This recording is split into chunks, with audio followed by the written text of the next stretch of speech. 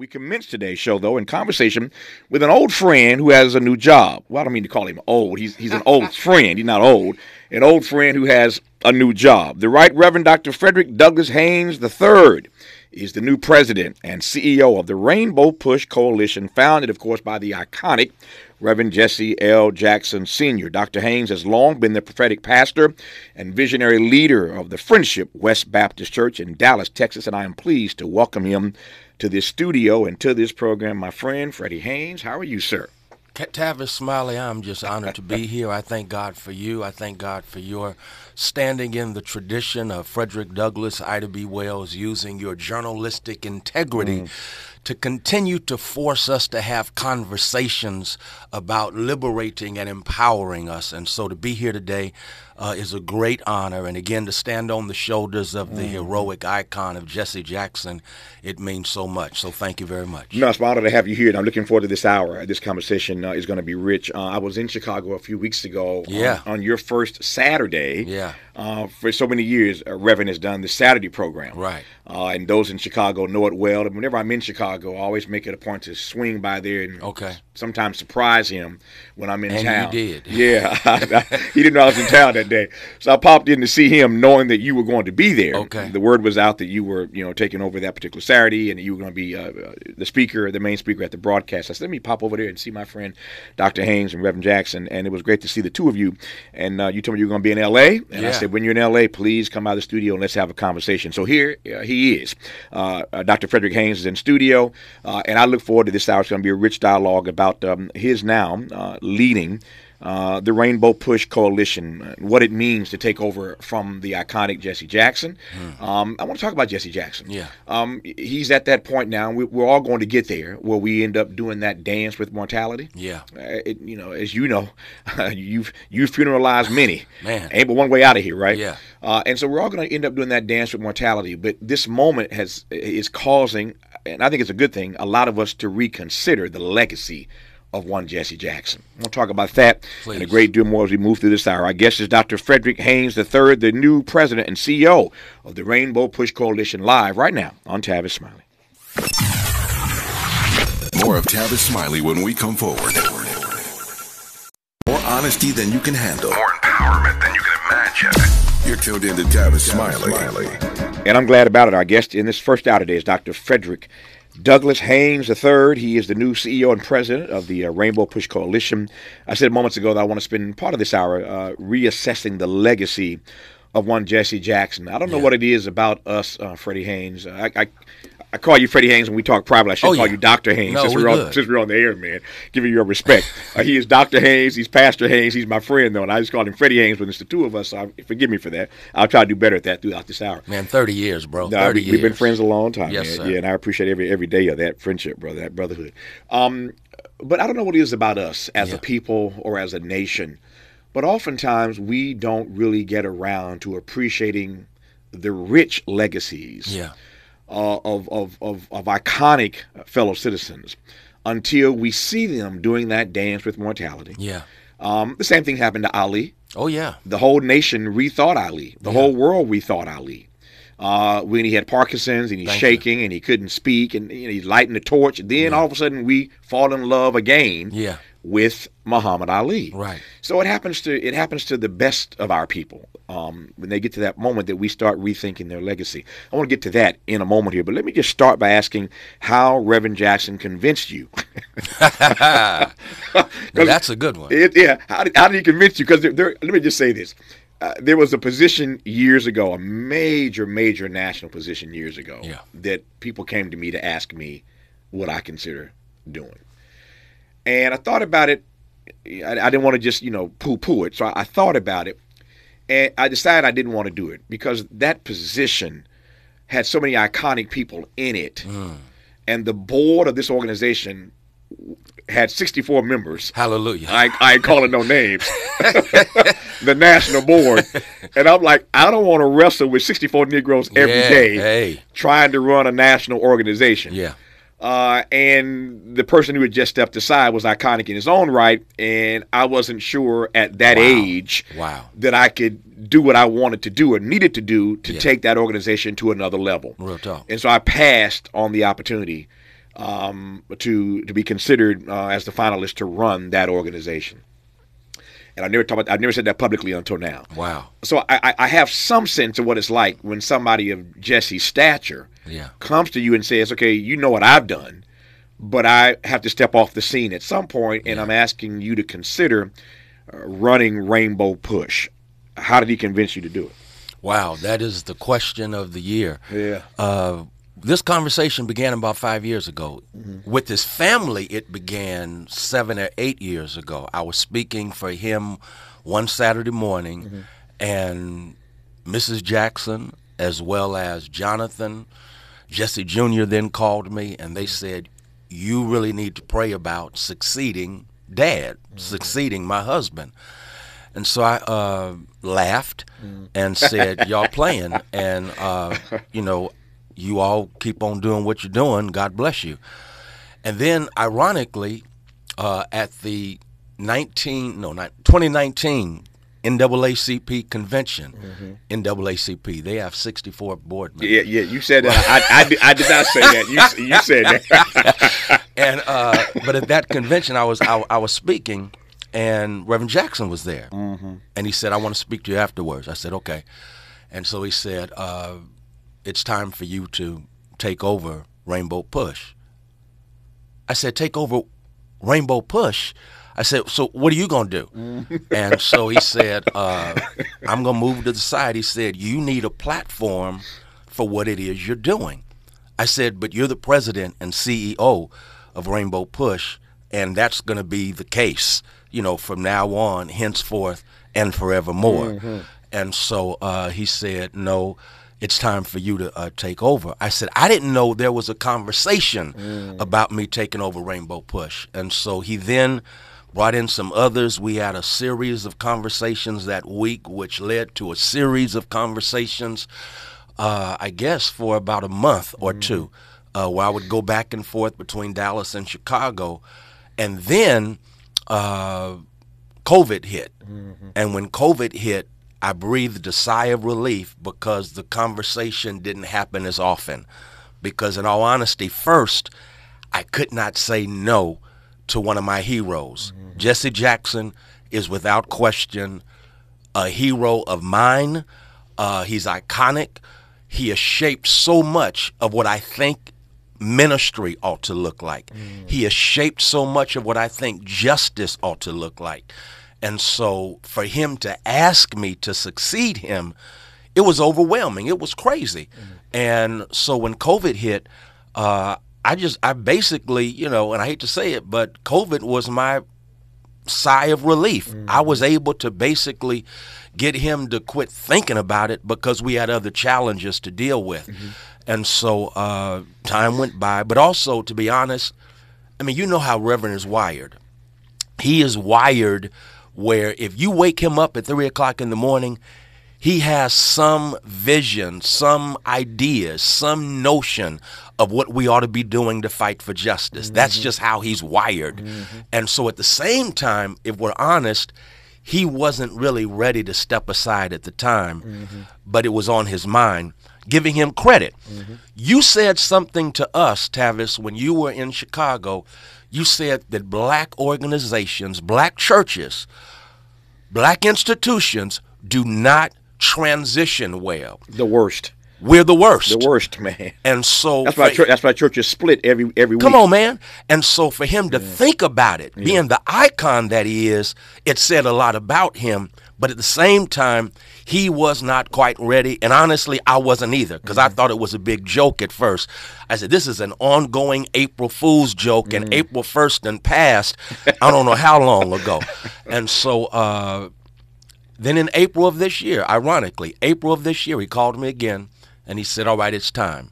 And then a few others around him called me and said, it's time. Rev's health is in decline. We need to do something so that Rainbow Push can continue.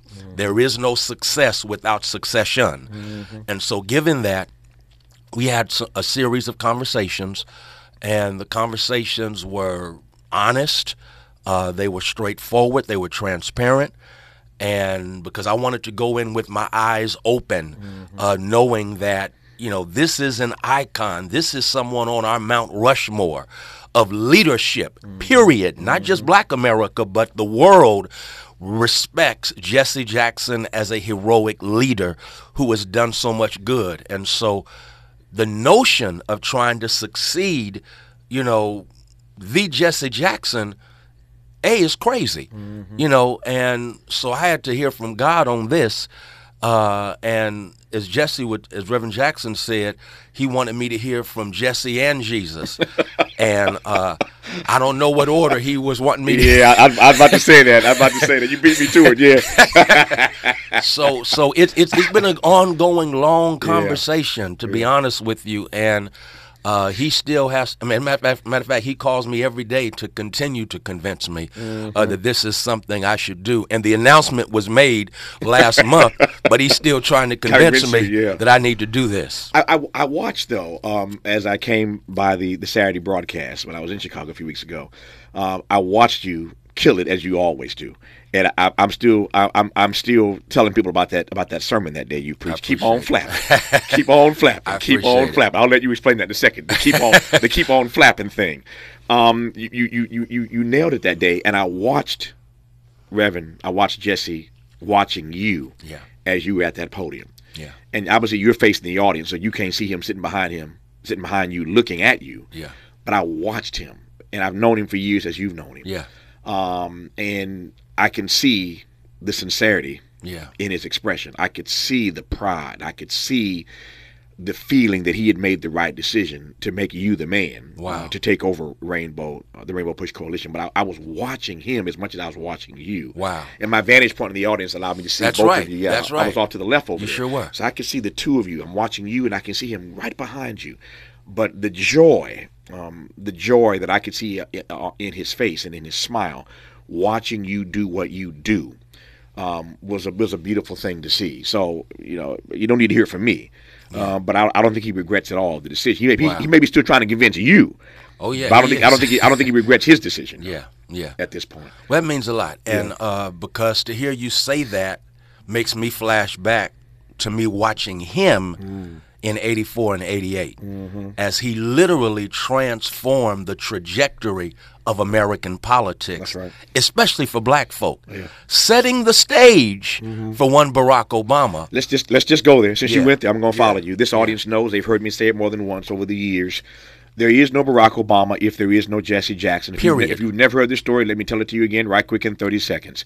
When Jesse runs in 84, Jesse runs in 88, the Democratic Party had a primary system of winner take all. Say that. Winner take all.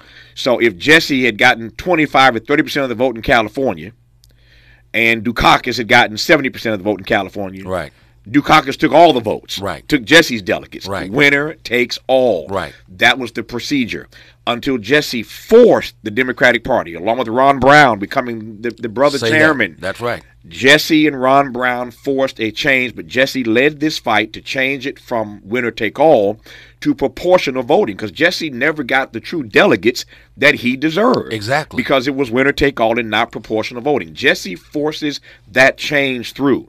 If that change is not in place, when Barack and Hillary go head to head, Hillary wins the Democratic nomination. She wins. And Barack Obama is not your black president. Thank you. Yeah. Thank you. And so, in too many instances, we overlook Jesse and his impact because Reverend Jesse Lewis Jackson changed the rules of the Democratic Party. And not only that, he's the only candidate to not win the nomination and yet have coattails that resulted in so many black politicians being swept into political offices and offices that were appointed that were offices of power. Yeah. You have that because of Jesse Jackson. And so it really is almost heartbreaking when we think about 08 happening and even 2012 happening, and we not give credit to the impact of Jesse Lewis Jackson Sr. There's no question about the fact that there is no Obama, as we both just said, without Jesse changing those rules in the Democratic Party. At the same time, I'm glad you raised this issue of coattails. I voted for Barack Obama. I've said this many times. I voted for Barack Obama both terms, and people saw my critique of him and thought that I was a hater. I never hated on Barack Obama. Exactly. if the choice was Barack Obama, John McCain, and Sarah Palin, are you stupid? Put down the crack pipe. I'm going with Obama and Biden. If the choice is Mitt Romney and Paul Ryan, I'm putting down the crack pipe. I'm going with Barack Obama. Ain't no debate about that, fool. Right. I voted for Obama twice, just like you did. That's not the point. The point is, I felt that every president, then and now, has to be held accountable. And folk didn't get it now. Thankfully, over the years, people are starting to get that I was just trying to hold the brother accountable to the best of us and what he said he was going to do. There was never any hate in there. But here's my point, though. Barack Obama never had any coattails. Thank you. Let me just pause for a second. Tell me 5, 10, 20 Negroes who got elected because of Barack Obama. You can't do it.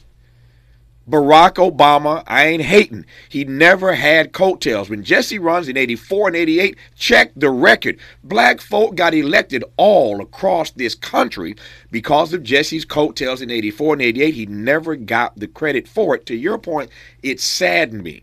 And some of it had to do with that tape. Let's just call a spade a spade. Right.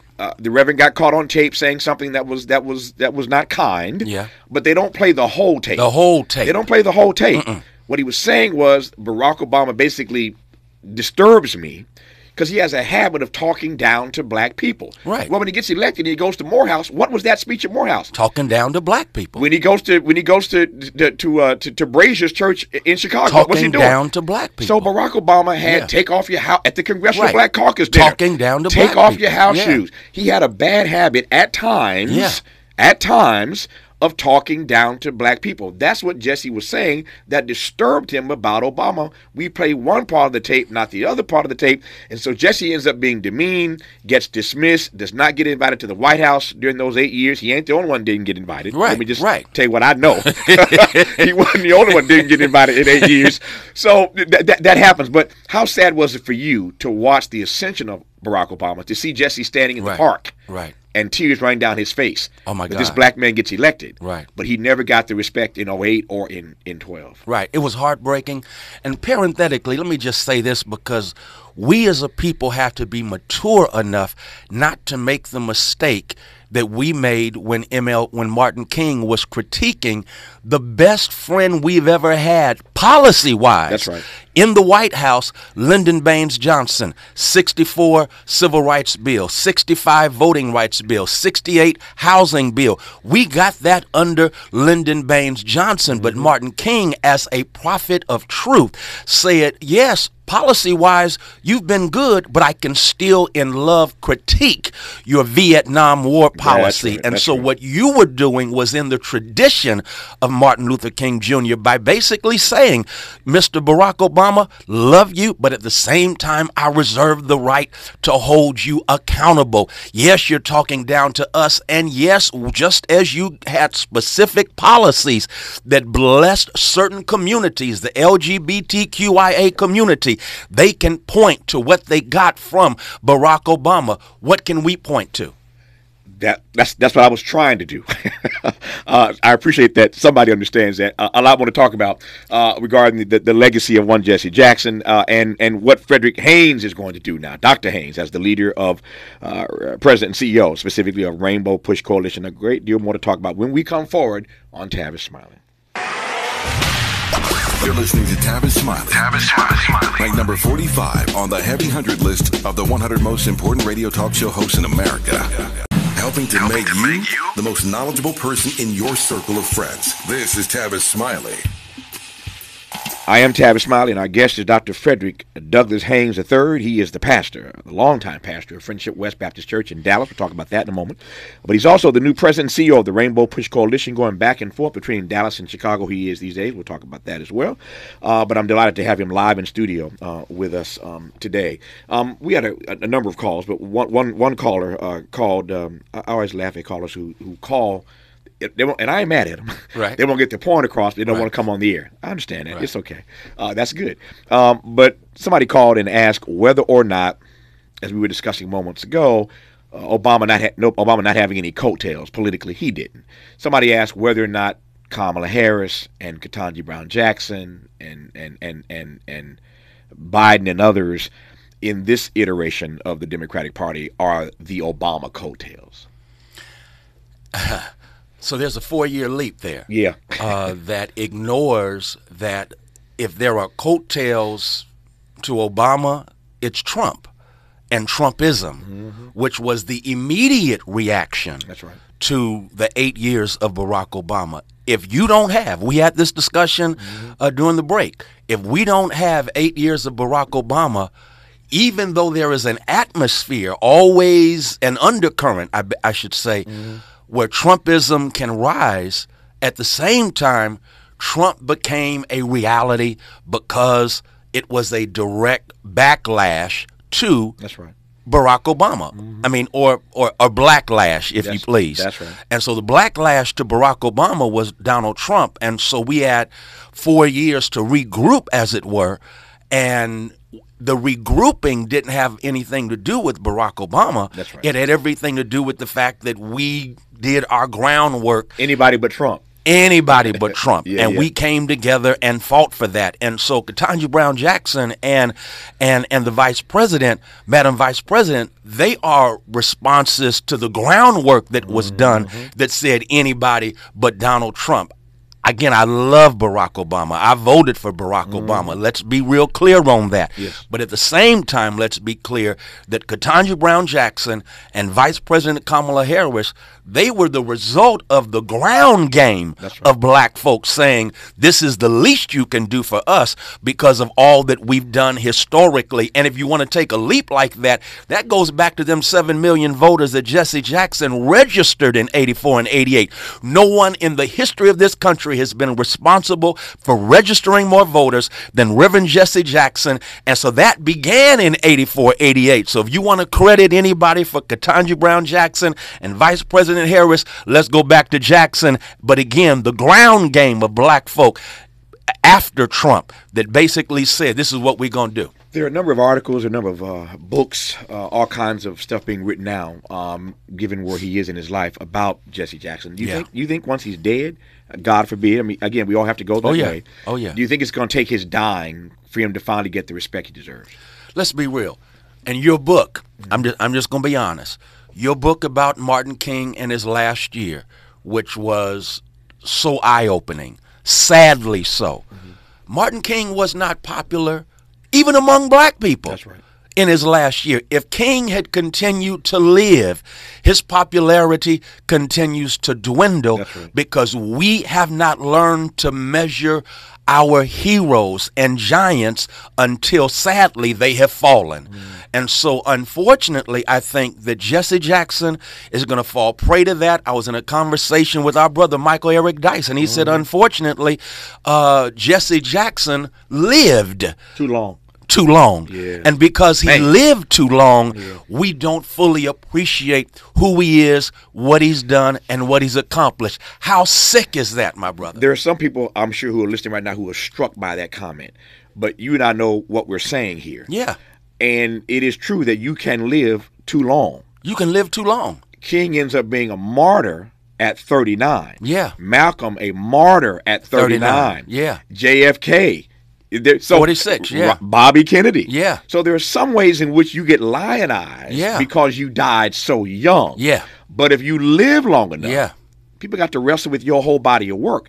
And if you live long enough, because you're human and not divine, you make mistakes. Right. And so you're the whole frame is different when you live into your 80s. Say that. Versus being killed at 39. Say that. Doesn't make the person at 39 better than you. Right. It's just they died early enough. Right. That we didn't have all that. Because, I mean, Dr. King is my hero, as you know. Without a question. Dyson, to your point, and I say this all the time, he's the greatest American this country has ever produced. Period. You agree with Dyson and me on that. But, you know, after Dr. King's death, all kind of stuff comes out. Yeah. About the fact that he was a public servant. Right. And not a perfect servant. Thank you. Not unlike Jesse Jackson. Thank you. Jesse just lived longer. Yeah. But they're both public servants, not perfect servants. And so there is something that gets protected, if you will, if you die soon. No question. No question. And so Jesse has lived a long time. And again, his body of work. Now, if you want to get into the fact that he's imperfect, well, who among us is perfect. Lady without sin. Come on. Cast the first Cast stone. the first stone. Yeah. But look at the body of his work, man. I'm reading a recent bio of his, and they're talking about what he did in Armenia and how he's revered in Africa. He took the civil rights movement global. And because he took it global, there is a certain moral appreciation and authority that he has perhaps in other parts of the globe that he does not have even in the black community in the United States of America. And I think that's unfortunate. And I think that sadly, we may miss out on fully appreciating him until we get to the funeral. God forbid. I don't want that to happen anytime soon, but you know how Negroes get at a funeral. At the funeral, Doc, all of the accolades and the laud and the plaudits will come out in a huge way, but it's like, where were you last week? Yeah. Where were you last year when this man was still living, still impacting? You know, last week, he was in Chicago on a picket line with a group of hospital workers trying to ensure they got living wages. And because he stood with them, his moral presence caused those who were in power to say, we got to back off of this. That's not appreciated even right now. And the sad thing is, but let him pass away. And before you know it, what he did last week becomes, as you said, lionized. We can't wait until our heroes die, because the sad thing is other folk are killing them day by day. Yeah. You know this because you travel with him probably more than I have. I've done my share of traveling with him. You drop Jesse Jackson right now anywhere in Africa. Come on, man. And there's a parade. Yes. Yes. Yes. So again, you're the preacher, you're the prophet. But the Bible I read says a prophet is without honor in his own land. In his own land. Come on. So he don't get the respect here that he gets around the globe. Yeah. And so again, now that he's in his 80s and has Parkinson's, I think people are starting to again rethink his legacy, and that's a beautiful thing. When we come forward, I want to talk. My time is getting tight. We can do this for hours, man. I should have booked you for 2 hours and not just this 1 hour. When we come forward, though, I want to talk about your backstory. Dr. West and I were talking the other day, and I've known Freddie Haynes, my brother, for 30 plus years. Yeah. And Dr. West clued me into something critical about your backstory. Wow. Like yesterday. Wow. That I did not know. I didn't know that part. And I was just sitting there like staring. I was like, are you serious, Dr. West? So if the audience doesn't know it, they're going to find out about it when we come forward with Dr. Frederick Haynes on Tavis. Seeking the truth, speaking the truth. This is the Tavis Smiley Show. A fresh daily in Leimert Park, Los Angeles, California. You're listening to Tavis Smiley. I was telling my friend Freddie Haynes he's in good company with those who didn't want to assume leadership. Moses didn't want to do it. Dr. King and Montgomery didn't want to do it. Preach, man. Jesus didn't want to go to the cross. Ain't no way. and you didn't want to lead the Rainbow Push Coalition. So you're in good company with Moses, Jesus, and Martin. You're in good company. I was saying earlier, and I'm watching my time, it's getting tight. So Dr. West and I were talking yesterday and a couple of days ago, and I told him you were coming on the program. He said, man, I love that Freddie Haynes. I love that brother Freddie Haynes, man. Yeah. He's announcing his candidacy this weekend in Mississippi. So it's the official kickoff. His presidential campaign is this weekend in Mississippi. I got to pop down there That's powerful. Interview him this weekend, I think, in Mississippi, my birth state. But he was telling me about your father. Yeah. Who... And if I'm too sensitive, tell me and I'll back up here. No, we're good. Yeah, but he told me your father, I knew your father was a preacher and your grandfather, you're from a line of preachers. Right. But your father actually died in the pulpit? Yeah. He was, matter of fact, E.V. Hill was our guest preacher the fifth Sunday in August of 1975. And my dad was up introducing him. And in the process, he had a stroke of the brain and passed away 3 days later. And that third day was my first day of high school. So my high school matriculation begins with the death of my dad, for whom I'm named. He's Frederick Douglass Haynes, Jr. I'm Frederick Douglass Haynes, III. And so his death was traumatizing. And at the same time, I say this with all due respect, it also set me free to be a man because I was broken by his death. But it released from within me this childish dependence on him, because he was my hero. He was my icon. Yeah. I looked up to him. My life revolved around him. And then all of a sudden I had to depend on the same God he depended upon, as opposed to him being my God who I depended upon. So it was a traumatic day, but I look back on it now, was also a liberating day. What did that do to your faith? Here you are depending on your father. Yeah. You're from a line of preachers, and and God Almighty takes your father from you. Yeah. And you ain't started high school yet. Right. And so what it did, on the one hand, it shattered it, because my whole belief system, I look back on it now, was in my dad and my dad's faith. So the God I had was both my dad, God with the small g, but it's through, and his God was my God through his prism. So I didn't have a personal relationship with God. I basically saw God through my dad's eyes, who was really my God. And then all of a sudden, my real God with a small g is dead at the age of 46. He's 46 years old, stroke of the brain. And it opened up my eyes to a whole lot that I didn't want to see. For example, God perhaps calling me to preach. And I was like, Whitney Houston, God bless you, hail to the no. Yeah. I do not want to preach if this is where it's going to take me. I don't want to preach. I don't want to deal with black folk like this, especially black church folk. And I ran from it because I felt a sense of call about a year later. And I said, oh, no, God, we're gonna do something different. One thing is for sure. I had the same experience. My mother, I'm a PK. My mother's a preacher. That's right. She sure is. That's right. Evangelist, yeah. And one thing I've learned, and well, you just made it clear, that no matter who you are connected to Jesus through, at some point, you got to have your own relationship. Say that. Mama may have, Papa may have. God bless the child. Yes, sir. That's got his own. Our remaining moments with Dr. Frederick Haynes when we come forward on Tavis Smiley. Hope, agency, dignity. This is Tavis Smiley. Can you dig it? Come on! Let's get back to more of this rich dialogue with Tavis Smiley. Our remaining moments now with Dr. Frederick Haynes, who's a new CEO and president of the Rainbow Push Coalition. So we got 4 minutes here, Dr. Haynes. I wish we had more time, brother. This has been rich. But so you've accepted now. You can't turn back now. What do you hope to accomplish at this stage of Rainbow Push Coalition's journey? Well, what Jesse Jackson has outlined by way of a foundation, for me, provides the blueprint for us going forward. Number one, Rainbow Push is rooted in economic justice, the fight for economic justice. There is no Rainbow Push without thinking about breadbasket. Breadbasket, where there was a determination to have bread on every table.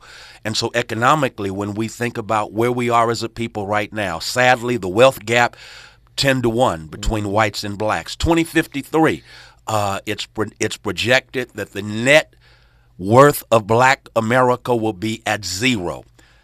The vision of Jesse Jackson is a blueprint to ensure that that does not take place. And so we will continue the fight for economic justice. We will continue to attack income inequality. We will continue to give a voice for those who are poor, those who are being held back by systems of injustice. We're going to fight poverty and not fight the poor. But not only that, educational justice. In this nation at this time, there is a determination to engage in what Jacob Carruthers called historicide, murdering the memory of this nation so that through the politics of gaslighting, lies can continue to lock us up since the truth sets us free. So we will continue what Jesse started way back then when he was going from school to school, not only firing up students, but also ensuring that resources were given to educational institutions where we were attending. I am somebody. He was doing that back then, Doc. And not only that, but we must engage now in the fight for environmental justice. Climate change is real. Here we are in L.A. Man, we had something crazy yesterday. Yeah, man. The vestiges of a hurricane and an earthquake took place. But here's the thing. Because of environmental racism, black and brown people, poor communities, catch hail first when it comes to the attack that comes from climate change. And so we're going to be on the front lines fighting against climate change. And so the audience won't be mad at me. Just give me 30 seconds of that keep on flapping that you broke out at Rainbow Push.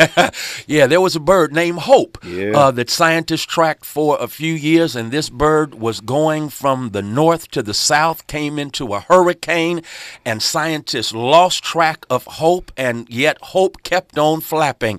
And before they knew it, Hope had reached her destination in spite of the hurricane. And so I just learned sometimes even through a hurricane, you got to keep on flapping. That's it.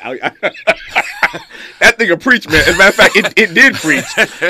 So if you didn't get nothing else out of this conversation, what Freddie Haynes and Tavis are telling you flapping. is just keep on flapping. Whatever you're dealing with, whatever you're going through, Keep on just flapping. keep on flapping. Dr. Frederick Douglass Haynes III is the new president and CEO of the Rainbow Push Coalition, and thankfully his church in Dallas knows they're not losing him. Yeah. So you're still doing Friendship West. Yes, sir. A beautiful, first of all, beautiful facility. Thank you. And beautiful Thank you. people. I've been honored Thank to be there, as you know, Yes, a number you of have. times. And Yeah. I love the church, love the people, and then I love you. Thank you. And ain't Love you, nothing, man. ain't nothing you can do about it. I I just love you, bro. Thank you.